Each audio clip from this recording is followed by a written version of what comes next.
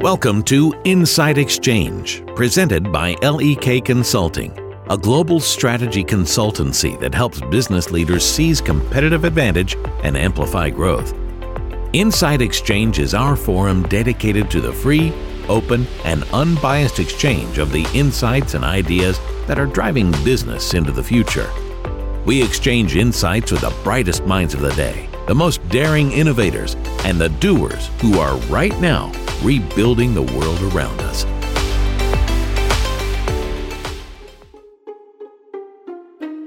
Defining an effective sustainability strategy is the new key to corporate success.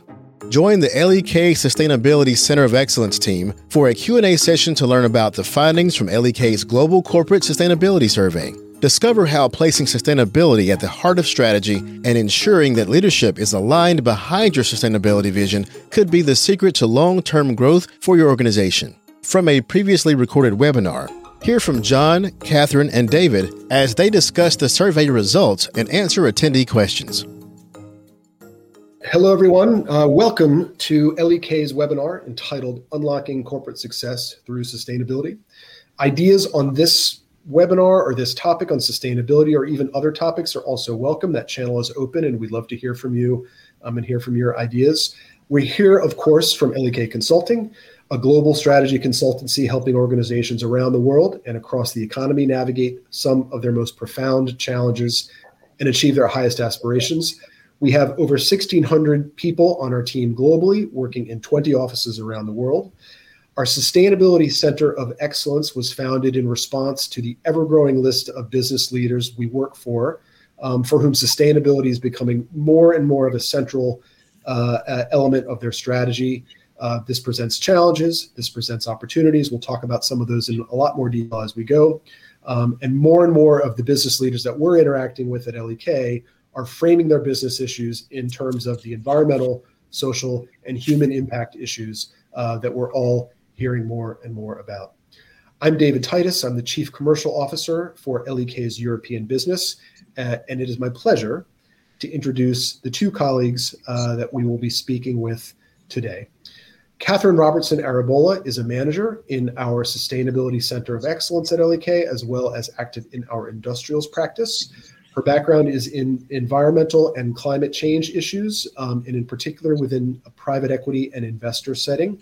Catherine has worked for a major global private equity firm on sustainability-related investments, and she has board-level experience with an energy services firm and a global environmental consultancy. So practical recent experience for sure. Catherine, welcome. It's a pleasure to see you as always.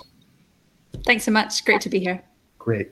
And we also have John Goddard. John is a senior partner and vice chair of sustainability at LEK. John has advised at a board level across Europe and the United States for over 25 years. He established LEK's Global Sustainability Center of Excellence in 2021, and he's one of the firm's most experienced partners when it comes to advising organizations, both funds and corporate, when it comes to their merger and acquisition aspirations. John, always a pleasure. Good to see you on. Great to be here as well, David. Thank you. Good. Well, great. So why are we here? We at LEK and the Sustainability Center of Excellence recently conducted a comprehensive survey of 400 executives around the world. The sample includes a significant portion of CEOs and C-suite respondents, and also includes a whole suite of senior level decision makers, including many of those that have sustainability in their title. I suspect that there might be some of you viewing today who are in such roles, so it would be great to engage with you as we go. Our aim was to get a deeper understanding of how executives in these positions are considering sustainability issues in a corporate context at the highest level. So with that quick overview of what our survey set out to do, John, if I can start with you, what was the impetus for conducting the survey in the first place? What was it that we were after that maybe we weren't seeing elsewhere in the discussion on sustainability in a business context? No, David, I think it's a really important question. I mean, the way we saw things is that coming out of COP26, we all got the clear impression that the private sector is really moving quite quickly, quite aggressively in terms of making commitments as they pertain to sustainability. And in fact, 60% of the FTSE 100 have made net zero commitments. 2/3 of S&P 500 have also made emissions reductions commitments. And I think about 720 of the world's largest companies have also done so. However, as you sort of dig into it, commitments are one thing, but what about the targets? What about the plans to make this happening? And when you dig into that, it's a much more patchy situation. So you take those 60 in the UK or UK listed, only 20 of those have signed up for science-based targets. Science-based targets being really the gold standard of accreditation when it comes to emissions.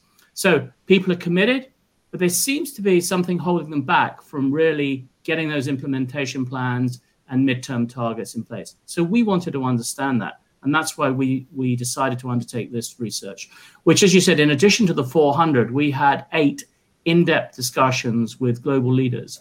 And the insights for those are summarized in the report, but will be coming out over the next few weeks as well. And they make fascinating reading. Yeah, thanks, John. Yeah, and I should point out too that we covered multiple sectors: transport, industrials, consumer, and healthcare. We covered multiple geographies. So in the U.S., the sample comes from the U.S., Western Europe, Australia, and China. So we really did our best to cover really most of the markets that we at LEK are quite active in. Now, when I read the results and have gone through it in some detail, and Catherine, you and John have been very helpful in kind of going through with me some of the findings, I have to say I was left feeling a bit more positive than I thought I might be. So notwithstanding, John, you made the point that it's a bit patchy and there's some variability, but 71% of respondents said that their organizations viewed sustainability as a source of growth or innovation. And that seemed fairly high. Is it fair for someone like me to be somewhat optimistic about this value creation story that seems to be emerging? Well, I think you can. I mean, I think you have to unpack it. But yes, you're absolutely right. About 50% of the people that we spoke to recognized that they felt that their organization was treating sustainability as a growth opportunity. And then, as you said, an additional 21%, I think it was, identified even further as a potential innovation opportunity. Clearly, there are things underneath that, and we'll go into that in the discussion today. I think it was only about 4% we put into that minimalist bucket, those people that really saw it as just a compliance exercise. And I think that's a very positive outcome from the research. Yeah, I think the results say that it's a low single-digit portion of organizations that are basically saying today we're only going to do the minimum of what's required. Right. Where I would have thought that might have been higher. So that's one of the sources of reason why I felt optimistic. Catherine, turning to you and thinking of your recent experience coming from private equity, what's the growth and innovation story from an investor standpoint? What are people who are looking to invest seeing in terms of where they can get good returns regarding sustainability?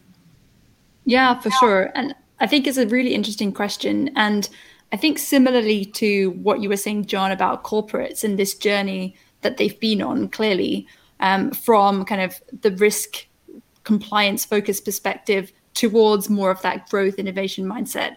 I think we've seen a similar thing within private equity too, both from kind of the client conversations that we're having and also what I saw when I was working within the industry. It's not just a tick box or risk management exercise anymore. It's much more, where can we invest behind green growth themes or actually kind of sustainable transformation?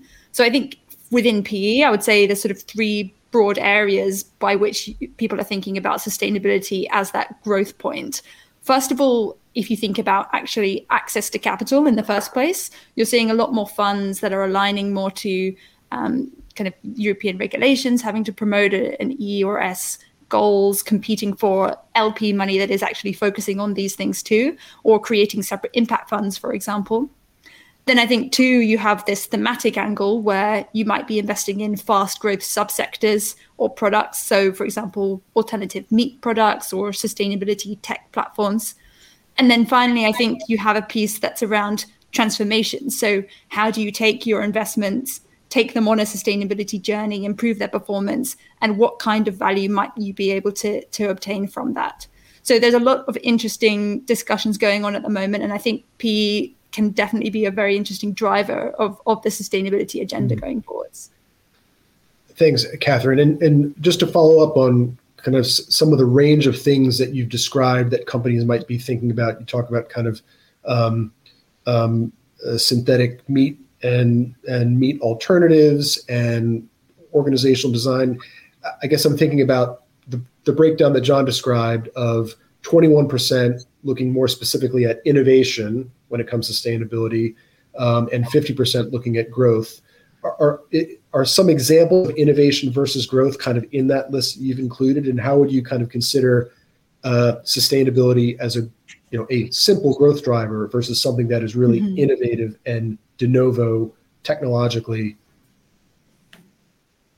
Yeah, it's a great question. And I think, so personally, I would probably categorize investing behind high growth green sectors as a growth agenda. It's quite closely tied to where is growth coming from? How does that align with sustainability? Where is there a kind of lockstep model, if you like? And then I think some of the innovative thinking is around either the structure of the fund in terms of what exactly you're looking to invest behind, and how does sustainability form an integral part of that. So I've seen a few new funds coming out that are focusing more on kind of taking companies on a transformation journey, brown to green. So not necessarily just impact or just kind of green sustainable things, but actually more about that journey. So that for me would fall more into that innovation category, where you're actually looking to go beyond what is the simple growth opportunity and trying to do something new in terms of progressing companies on that journey and capturing value from it.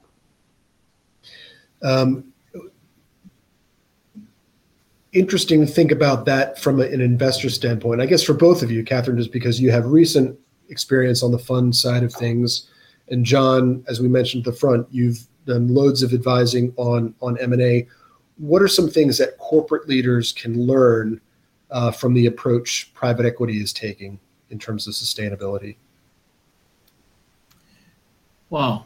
I'm not sure it's just necessarily what they can learn from private equity. I think it's just having clarity of purpose, a clear vision, clear set of goals, and having, and one of the things that we found from the research was that the single biggest barrier that organizations came up against, which, remember, this was the purpose of the survey, to try and identify where the barriers were, related to alignment. So alignment across the board and alignment at the C-suite. And getting that alignment was seen as really important. And those companies that were struggling were those companies that were also struggling to get alignment. So I think the first thing to do is to get aligned as a senior team. The chair and the CEO absolutely need to be on board here.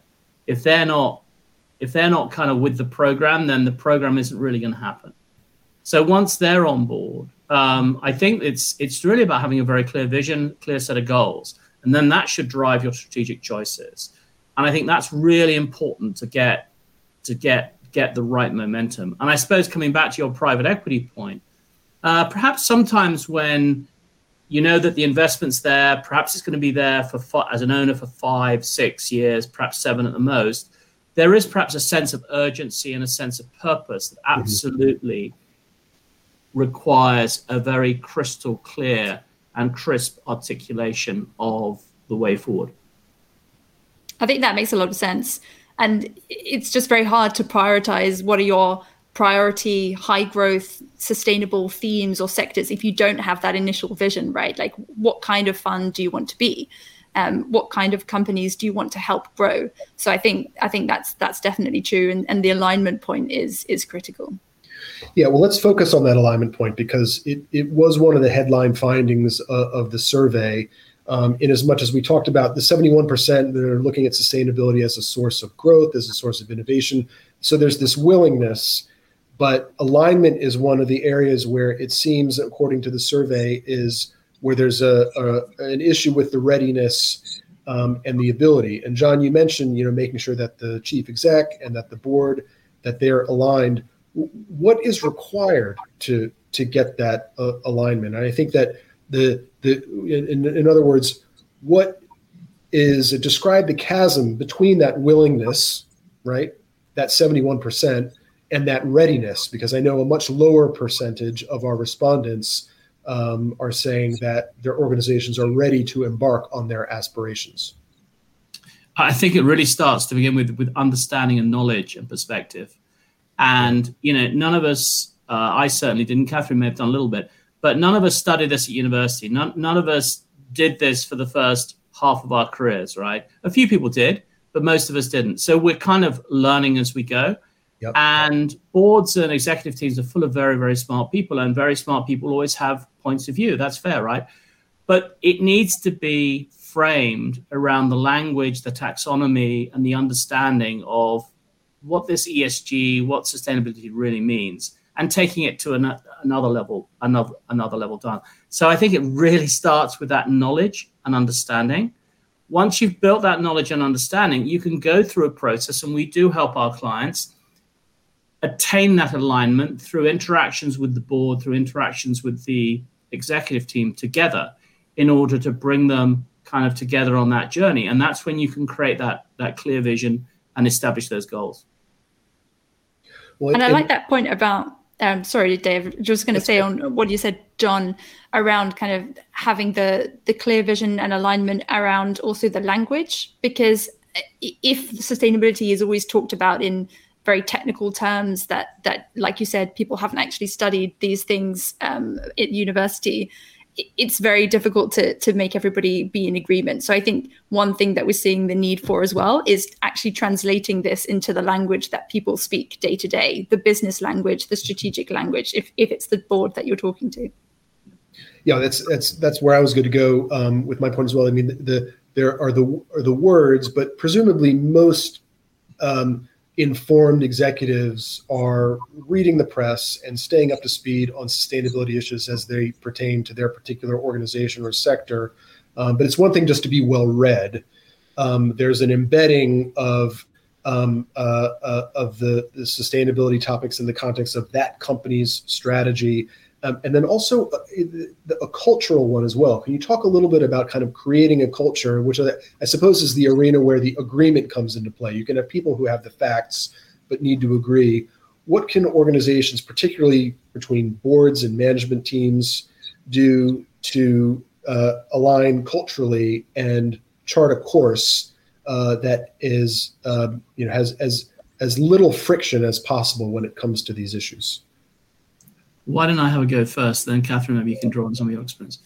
Look, I think it's really, really important. I would slightly look at it slightly differently, in the sense of the one thing that we see, one of the things we see is really more important now than it probably was 10 years ago within employees and organizations, is the establishment of a clear purpose, and employees wanting much more of a purpose from their organization than perhaps some of its experience when we started our careers. So I think purpose is really important.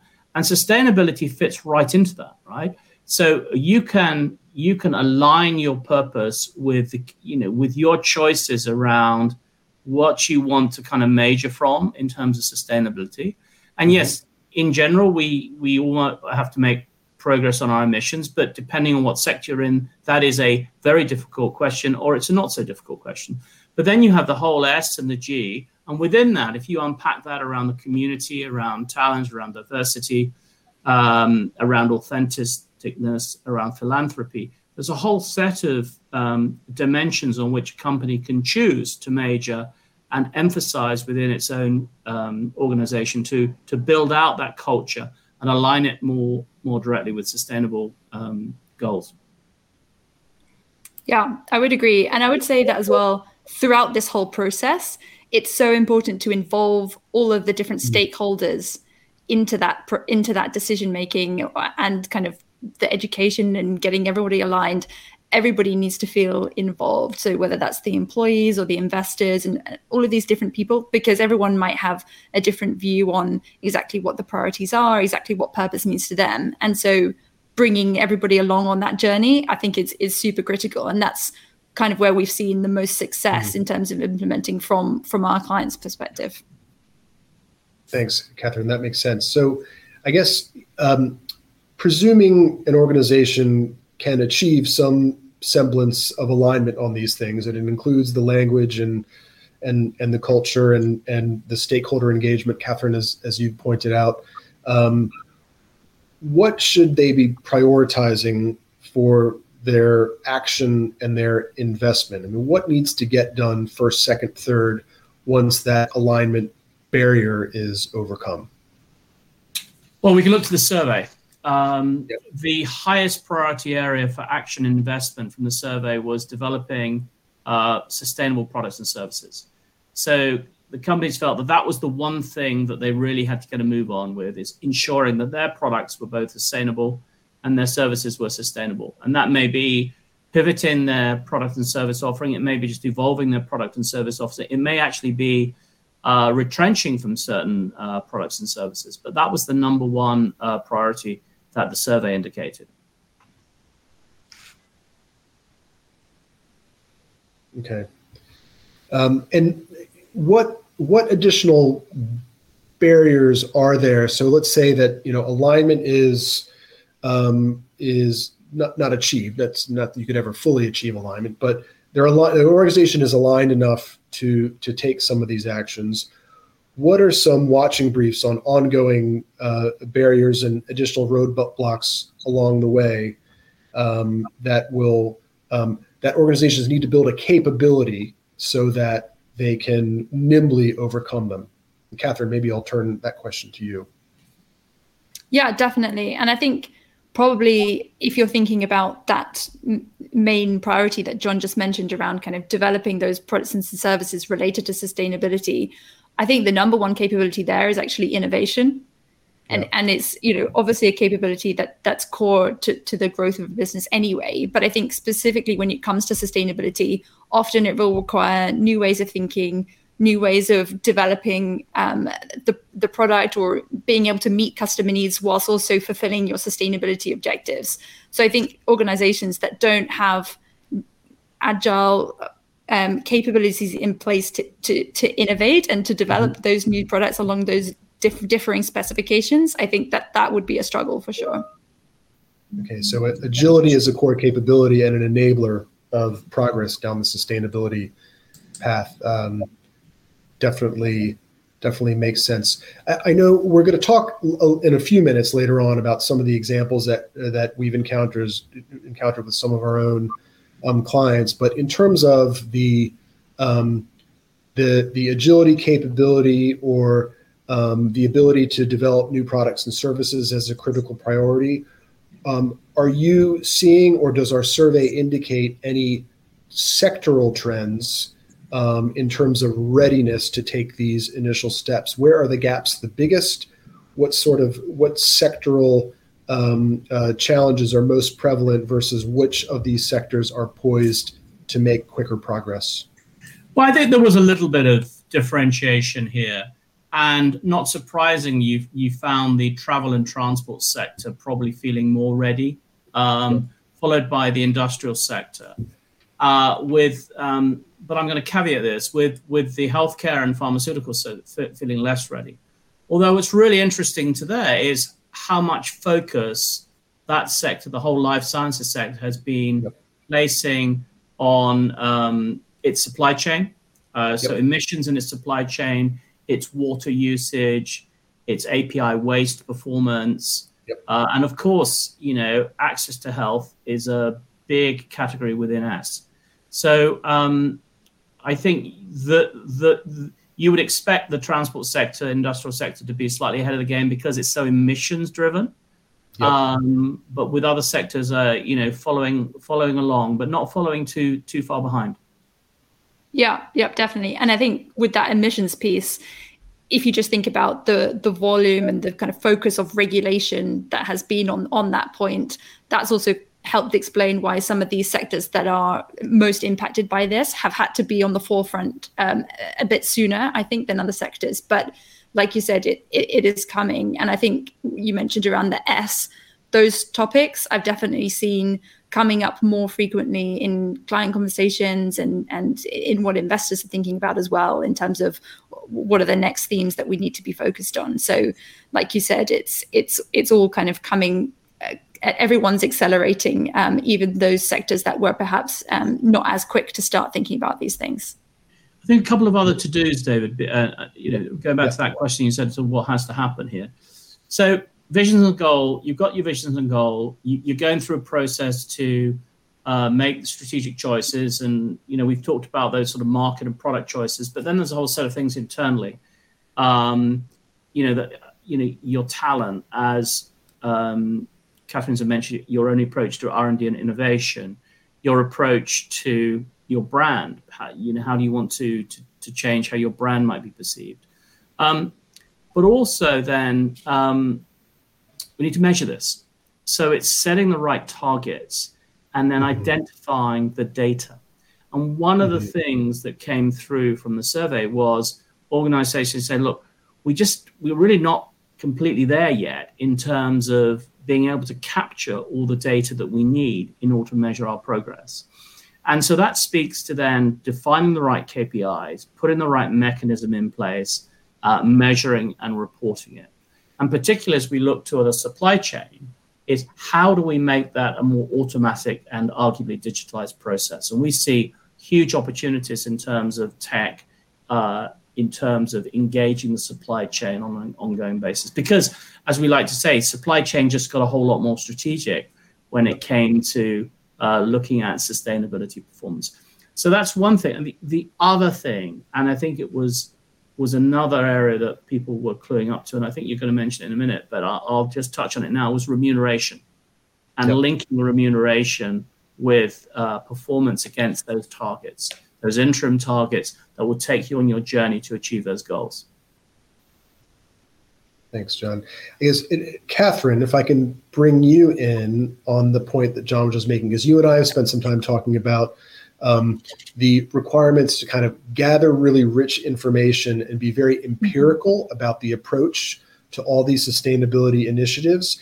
And I mean, John, to your point, this isn't kind of a tried and true issue that organizations and individuals have worked through. So it's a new muscle that we're flexing. And not all the data and methodologies are obvious or evident.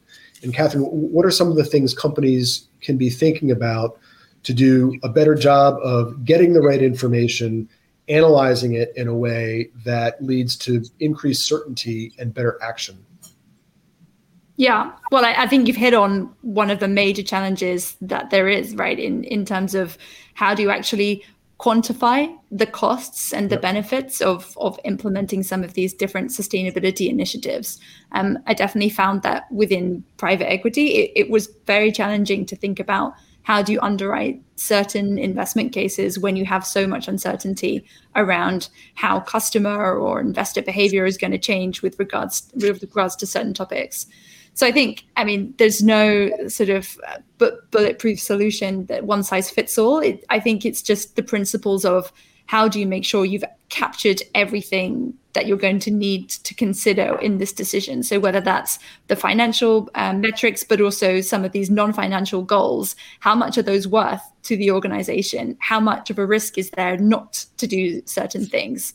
And then I think just keeping in touch with customers as far as possible in terms of how do we think that they will respond to some of these different initiatives or different products and services that we might be thinking of launching. Because I think building that database of, what is sentiment around this, what is willingness to pay if it's a new product or service, some of that data is going to then start to be helpful in actually quantifying, like we said, some of these potential decisions that you're making. Great. Thanks, Catherine. Yeah. John? I know that we had a kind of interesting question popped up. I don't know if you want to cover that. Yeah, let's go. Yeah, why don't we do that in advance of the Q&A? So thanks for question at the top of the list here. Asks, can we know more about the survey that you mentioned, right? That forms the basis of our a lot of what we're talking about today. What are the other identified priorities for investments aside from sustainable products and services? So just briefly on the survey, it was 400 executives in the UK, the US, Germany, France, Australia, and China. So each with a balance. And as David said, all markets that we are very, very active in. It was well balanced between privately owned, so mostly private equity owned businesses, and publicly traded businesses, with I think a good quarter over $10 billion of revenue, and had a good cross section of sectors in the broad buckets of industrials, consumer, life sciences, and transportation.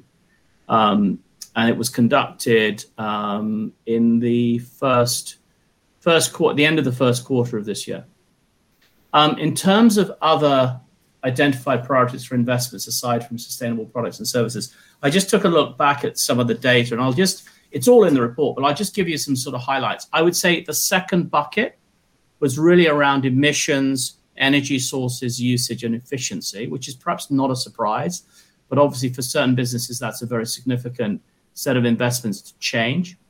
And then we get to talent, which again, those of us that are competing along with everybody else for talent know how challenging that is. So talent attraction and development was, if you like, the third bucket. And then you sort of move more into sourcing and usage of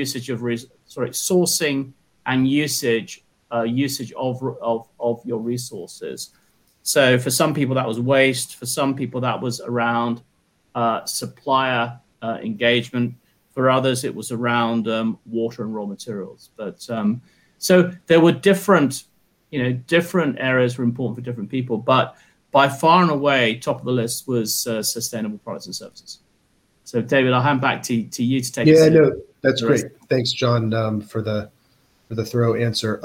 It's a good segue. And speaking of the survey, having gone through it again, myself and Catherine and John and I have talked about it in some detail. There are a couple other things that I wanted to highlight that stood out, at least to me, that hopefully to the viewers will stand out as well.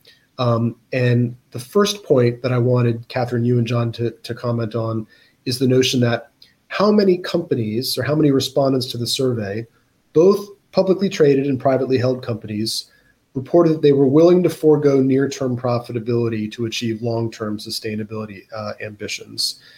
So I guess from your view, what are the implications of this? This seemed to me to be, somewhat profound, that especially listed companies saying, we'll sacrifice short-term profitability to get some of these things done. What do organizations need in order to achieve this? I mean, presumably it's some of the things we've talked about, like the fact-based, Catherine, as you mentioned, like alignment, but the majority of the respondents are willing to make this short-term trade-off. What is that going to look like in practical terms?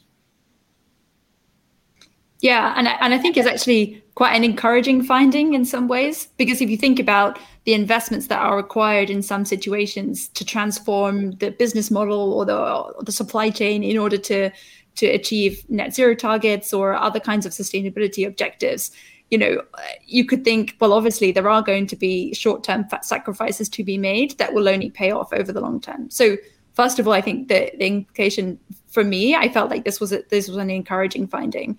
But then, yes, when you think about practically, what does that mean? I think definitely, as you touched on, alignment, needing to build a fact base, thinking about, quantifying as best as possible, and how do you manage the uncertainty over what those long-term payoffs will be, I think are all very important when it comes to thinking about that. And yes, just linking back to the board point and making sure that the board is fully aligned, and that all the incentives are joined up and going in the same direction. Because I think if not, then you could imagine that would be a significant barrier to getting everyone bought in that actually, yes, these short-term sacrifices are necessary for this organization. Thanks, Catherine. Another finding that I wanted to make sure we touched on while we had everybody here was one that John alluded to a little bit earlier, and that's around remuneration and incentives. And the survey points to the need and the potential for, in the fairly near future, remuneration to become more and more linked to executive compensation. Can senior execs start to see their bonus and their comp impacted? Maybe some people on the call, on the webinar, impacted by sustainability goals. John, what are your thoughts? It is already happening. I wouldn't say it's common, but it's already happening. And I know of several just UK listed businesses, FTSE companies, that have emissions targets linked up to the executives' LTIP programs. So absolutely. And I think as you start to align investor goals, investor priorities with corporate goals and priorities, I think this is just going to increase. And I think so it should. I mean, if a company signs up to do something, one of the best ways for making sure that it happens is that it's measured and managed and rewarded. That makes sense. In just a minute, those that are on the webinar will see a poll pop up. We're interested in hearing the views of the people who have joined us today on whether their organizations currently have in place any financial incentives related to sustainability. Our survey suggests there's a wide range, but just interested in what our guests are experiencing in their organizations. While we let some of the results come through, Catherine, I'll turn the same question over to you from the standpoint of funds. And presumably there are opportunities for even more overt remuneration to come from an investment community. It's maybe more obvious, but if you could talk a little bit about how that comes to play in your experience. Yeah, definitely. And I think what the private equity industry has as an advantage is a long history of quite successful remuneration schemes in terms of making sure that management incentives are aligned with those of the fund. And so I think it's quite a natural extension in many ways to actually build sustainability into that, if that is the fund's overall goal. I mean, you could imagine a fund that has its own sustainability targets and KPIs, and then it needs to make sure that those are trickled down and implemented at the level of every single portfolio company that it has. I think actually building that into executive pay and bonuses is a very logical way to do that and to make sure that it's top on the priority list. Great. Thanks, Catherine. Okay, I'm going to end the poll. So if you haven't answered now, you have about 2 seconds to answer. And I'll tell you the results, and I'll read them out loud because, as I said, this will be a webinar, and so there will be people who are only participating in an audio medium. So the question that we asked, does your organization currently have in place financial incentives related to sustainability? 57%, the great majority answered A, no sustainability-related financial incentives are in place nor being considered. So a long way to go for over half of the organizations represented by the people who've joined us live in the webinar today. 30% say that sustainability-related financial incentives are being considered or discussed, but nothing is in place yet. So just started the journey in discussion, but nothing in place so far. And then 8% said C, we have sustainability-related incentives in select roles and functions, but nothing systematic or widespread. And then finally, D, 8%, we have clearly established sustainability-related financial incentives in place. So an interesting distribution, perhaps not surprising and not out of line with our survey. But John, Catherine, any reaction to the distribution of answers to our poll question? It doesn't surprise me. Yeah. Well, I think if we're having this conversation in a couple of years' time, it will change. Yeah. And I think just that 30% or kind of having those discussions already just goes to show that this is something that is being considered, that will be more widespread in a year, 2 years' time. Yeah, no, it does seem to be kind of where you would expect in terms of the reported willingness, but embedding the capability and being ready to actually take action on the journey. That's kind of where we are right now. So thanks very much, everyone, for responding. I want to turn us over to John and Catherine, our own experience. I mean, we're engaging with clients, as we said, across the economy, across the globe, different geographies. And we said at the beginning, there's a high degree of variability in terms of organizational readiness on these issues. But I mean, John, I'll turn to you first. What are some of the things that you're seeing with our client organizations, the live discussions that you're having with the C-suite and senior executives, and where have we been able to support some of these organizations, and where do they need most help? Okay, Dave, thanks for that. There's really a number of areas. I think, I've touched on the themes earlier. Certainly, sort of kind of at the top of the pile, which is helping organizations who are perhaps early in the journey or not yet really on board, build that vision and establish those goals for how sustainability fits in their strategy.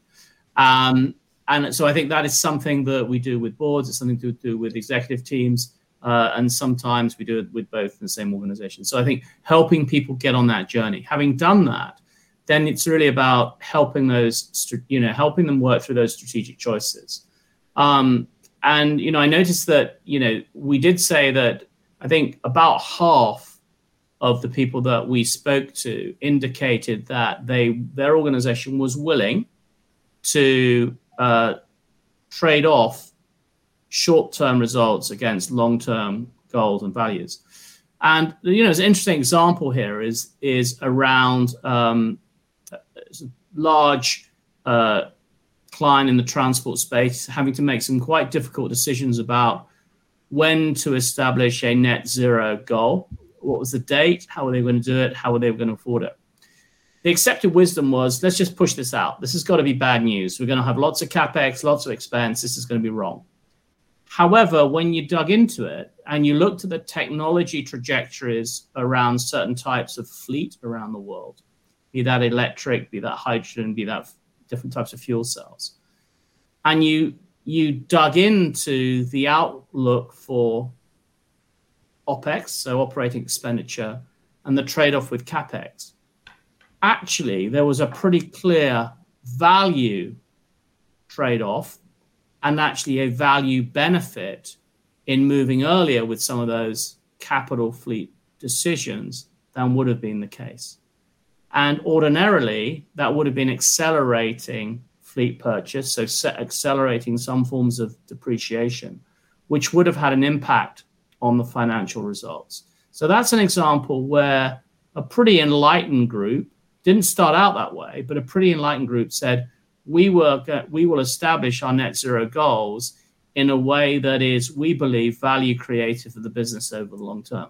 So it's quite complicated. And those kind of trade-offs are not necessarily the trade-offs that the CFO and the finance team have necessarily had to deal with before, because you're seeking to effectively, how do I monetize sometimes non-financial benefits in a way that allows the decision to be made?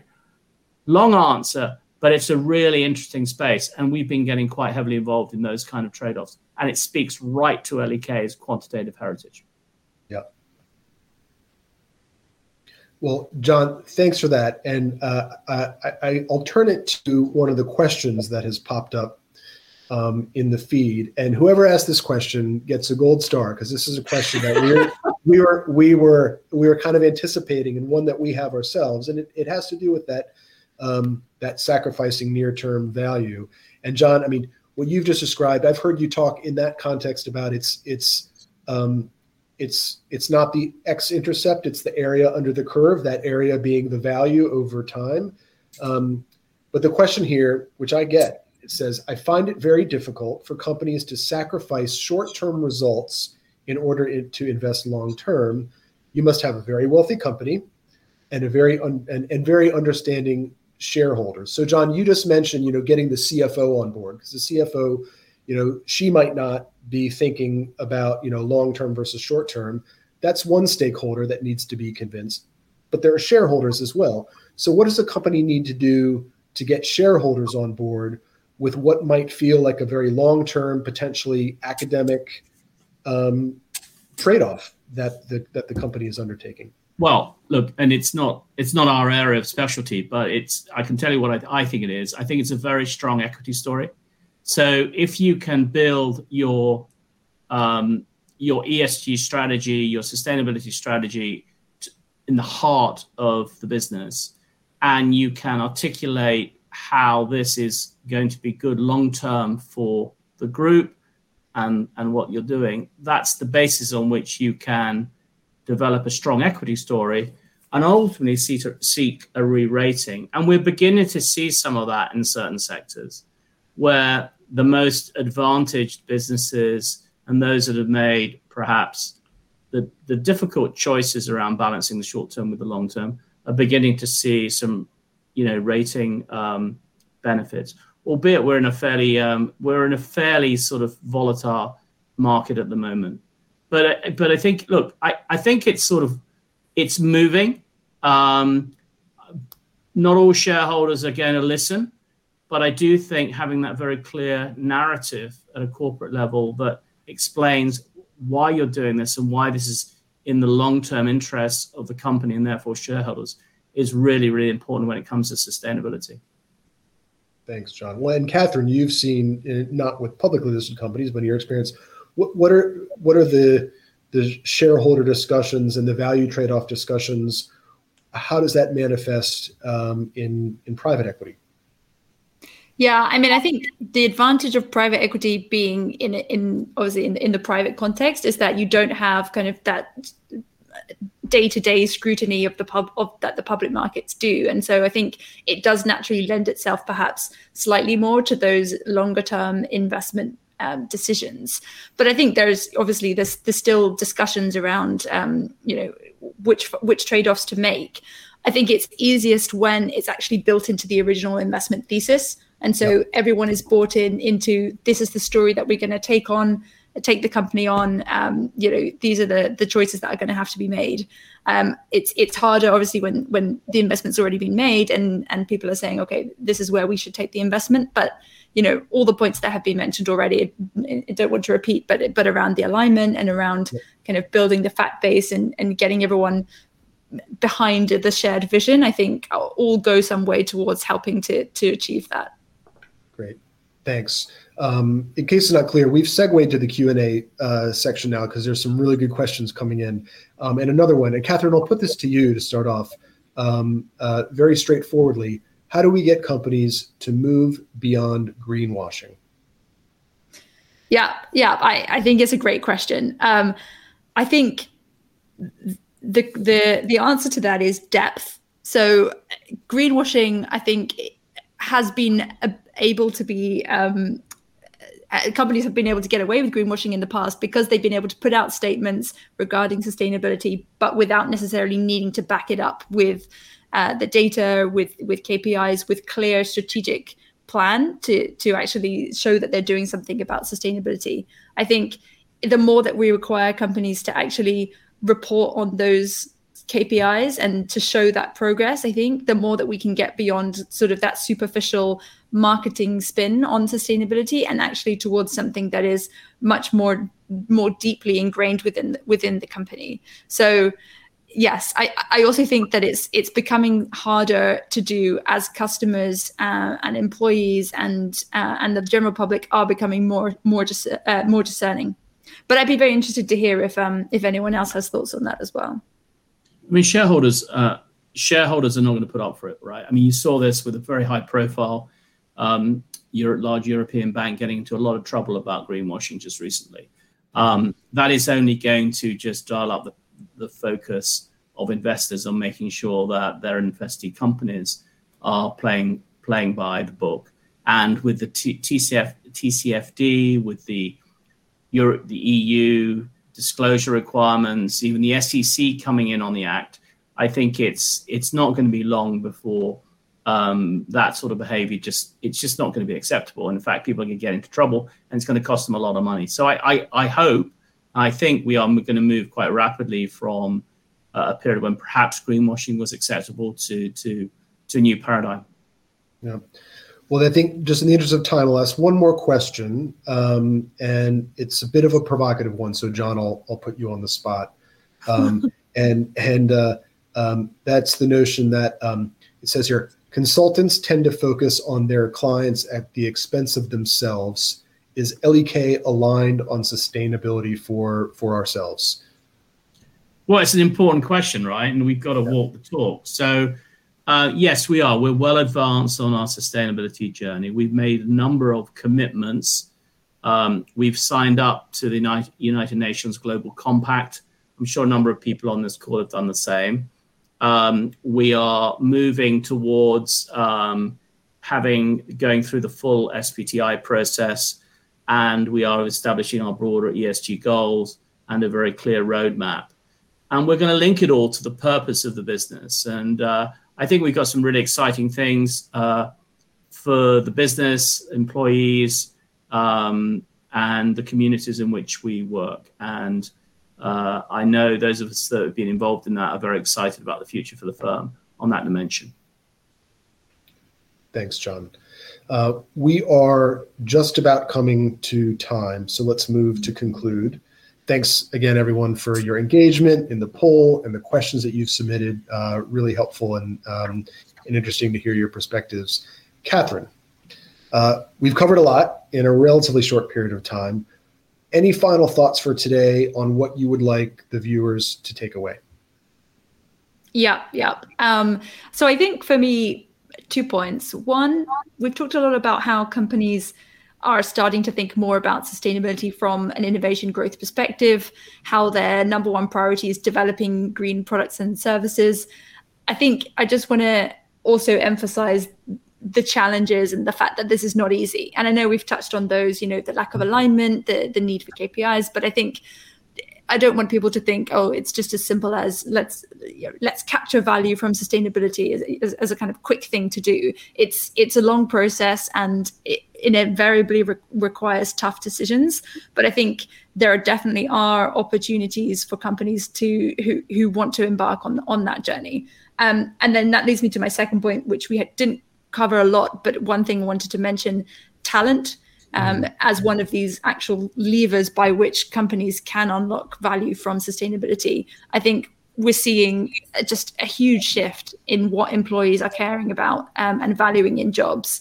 I speak to quite a lot of people who are exploring their careers, and mission, purpose, having a values-aligned organization are all top priorities.